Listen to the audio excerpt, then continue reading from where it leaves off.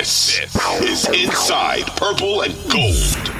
Welcome back to Inside Purple and Gold. I'm Dane Mizutani, joined by our new co-host, our new permanent co-host, Tom Schreier. He will be joining us every day. Well, every time we record. I hope it's not every day. I was told 3 times a week. It's 3 times a week, but every day we record, you'll be here, and we're excited to have you. Tom, you brought up a good point in segment 1. Kirk Cousins yesterday was able to kind of bounce back from adversity in a way that we haven't always seen, that we certainly did not see a lot of when Mike Zimmer was the coach. Mm-hmm. And I think that type of stuff is connected. And there was a quote yesterday in the post-game press conference. Kirk was asked about the confidence that the guys have in him, right? And I think all of this, if you look back at the Zimmer era compared to the O'Connell era, how Kirk played in the Zimmer era compared to how he's playing currently in the O'Connell era, he's hinted at this throughout the season, but I think he finally said the quiet part out loud in a way that fully kind of contextualizes how this season has kind of come to be for Kirk Cousins. Asked about the confidence, he said, it's a little bit long of a quote, but we'll roll with it. Kevin has empowered me so much. This team has empowered me so much. The guys have just been tremendous. I can't say enough about the way they have had my back after these interceptions. Support me all week long. Support me pregame. Adam came over to me before kickoff in the locker room, pulled me aside and shared encouraging words. At times, it almost brings me to tears the way these guys support me and have my back. It really adds to the fun of playing and working together. If that's not a subtweet at Mike Zimmer, I have no idea what is. I understand he is giving Kevin O'Connell credit, and Kevin O'Connell deserves credit for the vibes that he has kind of instilled into this locker room, to the confidence he's instilled into Kirk. But Kirk was basically saying with that, like, I played nervous. I played afraid to make a mistake under Mike Zimmer, because whenever I did, no matter what he said, you could tell he was upset. That's not the case this year, and Kirk's performance reflects that. Yeah, I mean, I think there's 2 components. I think there's obviously the personal side to it, and Kevin O'Connell couldn't be more different than Mike Zimmer, right? Mike Zimmer's 60-something, Peoria, Illinois, kind of hard-bitten, didn't think he was going to get the job, right? Like, that's still the funniest thing about Mike Zimmer, that it was like, wait, you almost like passed up the interview to get the job you held for 8 years or whatever. There was something admirable about him in terms of, like, he was a defensive genius, and at one point, like, fans loved him, right? I think his time here has been tainted kind of by those last 2 seasons, but sure. He's a guy Harrison Smith and Patrick Peterson and Anthony Barr and Eric Kendricks would love, right?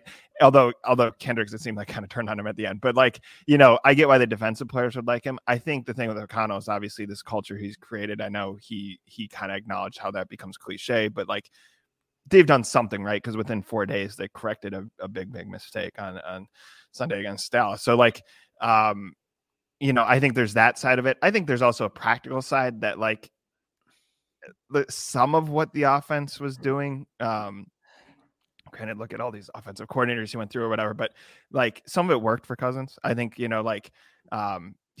better at play action.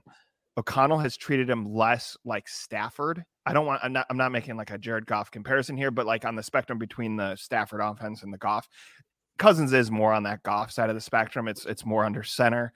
He's, O'Connell's catering to a less mobile quarterback who can go through multiple reads.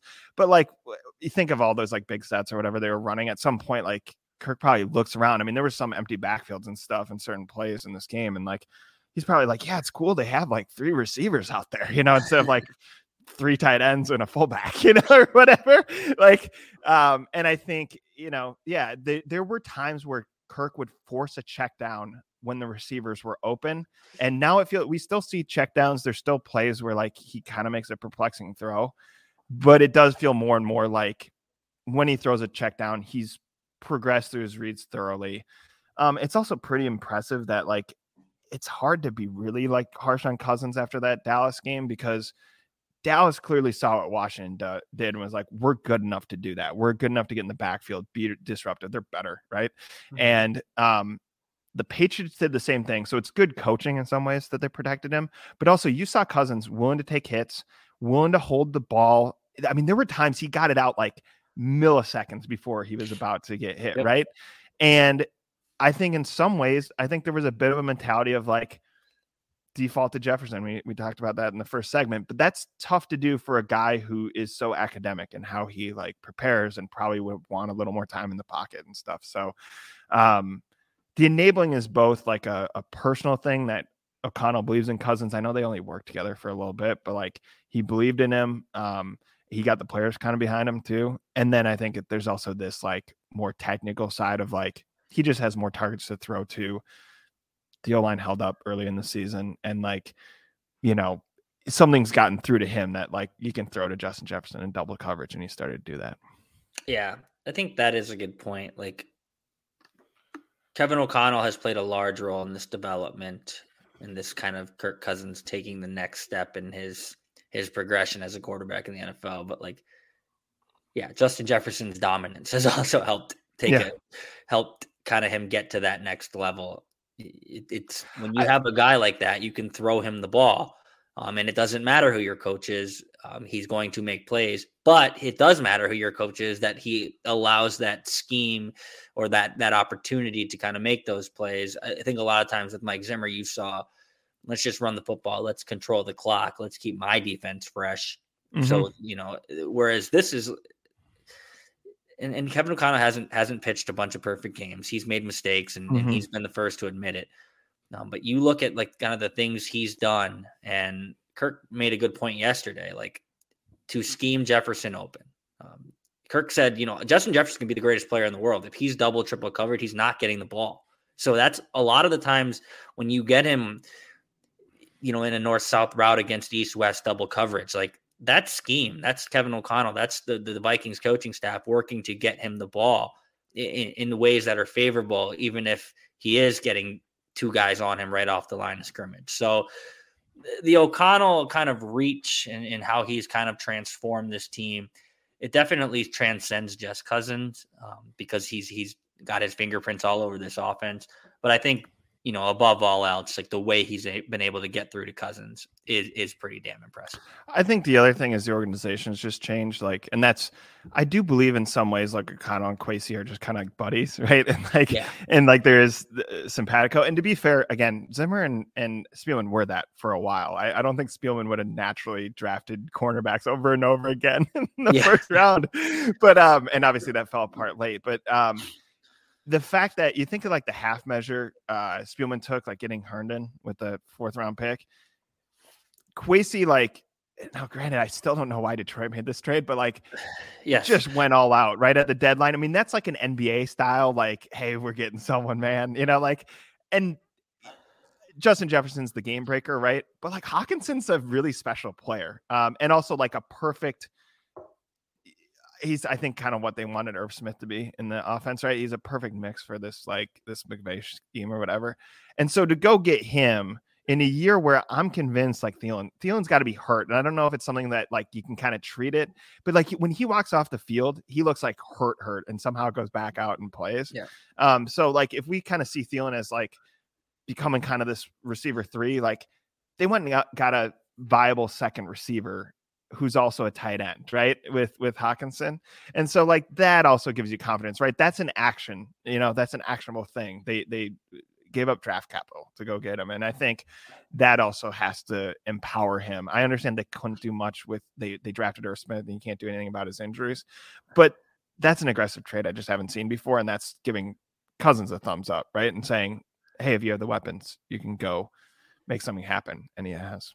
For sure. And while we've kind of made a lot of Kirk's ability and willingness to throw to Justin Jefferson, TJ Hawkinson, you couldn't create a player in a lab that is someone that Kirk Cousins likes to throw the ball to more. Runs short routes over the middle, is there on the check down. The tight end screen is something they've used a lot of this year already, even before TJ Hawkinson.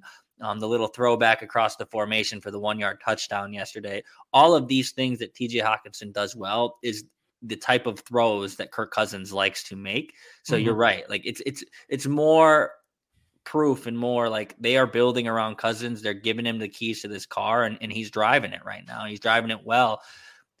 I'm interested to see how the rest of this season plays out. I think that Jets game coming up in 9-10 days is going to be pretty a pretty good test. It's the New York Jets, so it doesn't seem like it, but if there's one guy I think left on the schedule that might be able to bother Justin Jefferson, I don't think anyone by himself can really take him out of the game, even though we've seen at times this season him kind of schemed out of a game. I think Sauce Gardner is someone who is going to really, really test the Vikings offense in a way where I think the Jets are just going to say Sauce on JJ, and we'll do the rest with, the offense at hand. But that's where a guy like TJ Hawkinson comes in. And that's where I think giving Kirk these options and this level of confidence that like, hey, we're building this thing around you. We're getting guys that you like. I think that could kind of elevate the Vikings to a level that we haven't seen in a few years. So excited to see kind of how the rest of this season plays out. Tom, anything else you want to add about this game? Because I think there's a lot of different ways we can take this. But at the end of the day, a 33-26 win and kind of get this one, in your back pocket and move on. The funniest thing about the Vikings is they triumphantly went back to what they were, and we got to be clear what that is, like a small margin of victory. Like, you know what I mean? Like keeping everyone on the seat of their pants kind of will probably, they'll kind of play to the level of their competition. It seems like, and the only concern with that is that we saw big win against Buffalo in kind of typical Vikings fashion, maybe a little more dramatic, right? But by one score and all that in the overtime. Bad loss to Dallas, bounce back to what they were. This felt like a familiar game against the Patriots in a good way, right? And then you can't revert back against the Jets. And the problem is the Jets are kind of trappy in that sense that yes, you have 10 days to prepare or whatever, but they're a good defense. There's obviously a quarterback issue. I don't know what Mike White is, but also sometimes those guys are sneaky good in their first game. I think because there's not much tape or whatever. But I think, they have the same problem that existed throughout the 7-game winning streak that you're well, if you're just sneaking by Detroit and you're Washington's giving you trouble and, Chicago comes back into a game they never should have let Chicago back into,